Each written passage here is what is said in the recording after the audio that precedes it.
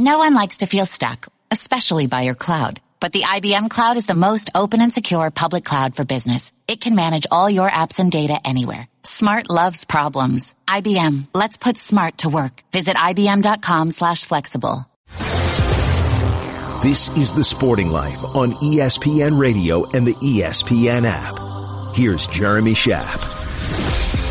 We start with perhaps the biggest story of the week, the Colin Kaepernick workout, which I guess you could say went awry. It was supposed to be an NFL organized workout. At the last moment, there were complications, I guess we could put it that way, and Kaepernick worked out under his own auspices. Our Howard Bryant, our frequent guest and good friend, was covering the goings-on, and he joins us now. Howard, thank you for being with us. Hey, good morning, Jeremy. Howard, it's been a busy week for Colin Kaepernick and for you personally as well. We're speaking now on Thursday, and how are you wrapping your head around the events of last weekend and subsequently? Well, I think the bottom line, Jeremy, really is that a week later, we still have questions that simply have been unanswered, and it's really important to get those questions answered. As of a week ago today, the NFL and Colin Kaepernick, it was a Thursday, they had pretty much set the die in motion in terms of a workout in Flowery Branch, Georgia, about an hour northeast of Atlanta at the Falcons facility. However, what they hadn't done was work out the actual details of the workout itself. What were the parameters going to be, who was going to be in what positions, et cetera, et cetera. And so the bizarre nature of what took place was on Tuesday, the NFL gave Colin Kaepernick's team a 2-hour take-it-or-leave-it offer to be in Atlanta on Saturday. But they had done this essentially without the buy-in of the 32 teams. And essentially it appeared what was going to happen was that the teams being Kaepernick's team and the NFL office's legal team, were going to have some sort of rolling negotiation up until Saturday. I guess both sides fairly confident that they could get a deal done. Not necessarily the way to go when you've got so much animosity between these two sides for the past 3 years. Neither side had spoken since Kaepernick and the league had settled their lawsuit in February. So they hadn't spoken in, 9 months? And so as the week rolled on, detail after detail after detail became sticking point after sticking point. And by the time we got to Friday night, the Kaepernick team was beginning to feel very pessimistic that anything was going to happen. Yet they also didn't want to be caught in a situation where they went down there and they didn't want to be accused of sandbagging the event. They wanted to make sure that by the time they left Atlanta, there was some footage of Colin Kaepernick working out for the world. So they began mobilizing, looking for an alternate Plan B location, calling school districts, they called Georgia Tech. They were calling different places to see where they could hold a workout in case these negotiations broke down. Eventually, they had settled, if things hadn't worked out, at the Charles R. Drew High School in Riverdale, about 10 minutes south of the Atlanta airport. And by Saturday morning, the workout was supposed to take place at 3 p.m. Saturday. By 11:30, things were going even further south, and by 2:20, the Kaepernick team informed the NFL, even though while I was sitting out in front of the gate at the Falcons facility, NFL teams began arriving to the facility. Kaepernick's team had informed the NFL that they were not going to be attending and that they had planned, indeed, to go to Plan B, an alternate site an hour away. And that's where things broke down. Kaepernick's team went down to Riverdale. They did their workout for about an hour, from around 4:30 to 5:30 on Saturday.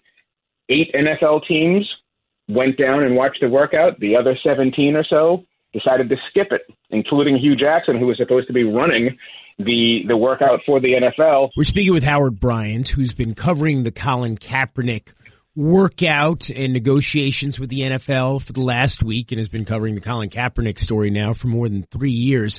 And ultimately, Howard, what was, how do we put this, the straw that broke the camel's back, the ultimate sticking point that could not be surmounted? the ultimate sticking point was trust, really. It's turned into a truth issue, he said, she said, but the bottom line was trust. And the Kaepernick team wanted to have their own independent cameras filming the workout. The press was not allowed to attend, so the Kaepernick team felt like they were in real danger of having the NFL take and edit the raw footage to broadcast outlets that they didn't trust that the NFL wouldn't just simply take an hour workout and break it down to his 5 worst throws or the mistakes that he may have made in terms of footwork or whatever, that he wanted the world to see the entire workout. He didn't want to be at the mercy of the NFL. The NFL, on the other hand, refused to allow them to have independent cameras. And with no media and no independent cameras, the Kaepernick team felt too exposed, and they felt like that was something they couldn't abide by. What about the waiver?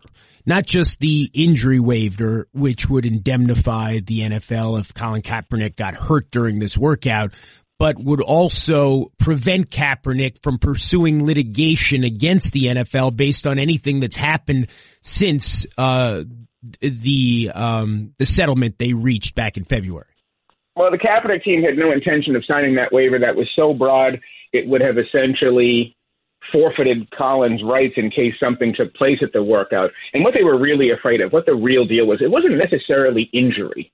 It was the post-workout interview that took place later. For example, the real question was, obviously every team in the league that had talked to Kaepernick was going to ask him, if we sign you, do you plan on kneeling? And if he had said yes, and then subsequently no team signed him, that may have produced an actionable offense. That might have been proof of collusion. Or if one team talked to him and he said he was going to kneel, and that information got around to the other 32 teams, then had Colin Kaepernick signed that waiver, then he would have had no recourse for a second collusion lawsuit. I simply believe, from what I've heard in terms of the reporting, that there was simply no trust between these two, that the Kaepernick team countered with let's just get that language out of there and let's just do a standard injury waiver. And the NFL said no to that. And between that and the videotaping, this whole thing fell apart. We're speaking again with Howard Bryant, the ESPN senior writer who's been covering the Colin Kaepernick saga, if that's the right word, for the last several years. And of course, there was a lot of news around that this week, which we have now been discussing. But and look, Howard, we've talked about this a lot over the last few years, and I think there are fair criticisms and questions to be raised about Colin Kaepernick, about what has happened over the last few years, about whether his strategy was ultimately a strategy that was beneficial to the cause that he was hoping to champion. Those are questions that we can put aside right now. But the question is, why would the NFL possibly expect him? And why should it expect him to sign away his rights to pursuing litigation against them if they were doing something untoward? And how would they possibly expect that to fly? Yeah, it's an excellent question, Jeremy, and this is exactly what the reporting is all for. We're trying to figure out, and not only that, but the initial question is that why out of the blue, why now, after having not spoken since February, why was now the time to do this? And why, if you have such a contentious relationship, did you give the Kaepernick team 2 hours, take it or leave it, yes or no? The Kaepernick team's attitude was, we need to push this back. This is a high-profile thing. This is a very delicate thing. If you're serious about it, and if we're serious about it, let's sit down and hammer out all these details before we make everything public.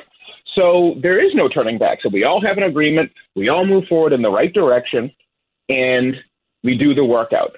But the way this thing went down, the trust issues just continued to disintegrate because the Kaepernick team believed that the NFL was more interested in the press planning and in the publicity of it than actually hammering out an agreement that everybody could be happy with. What we thought a week ago might turn into a story about the reconciliation of the NFL with Colin Kaepernick, a very much different story now as we consider it a few days later. Howard Bryant has been covering it for ESPN.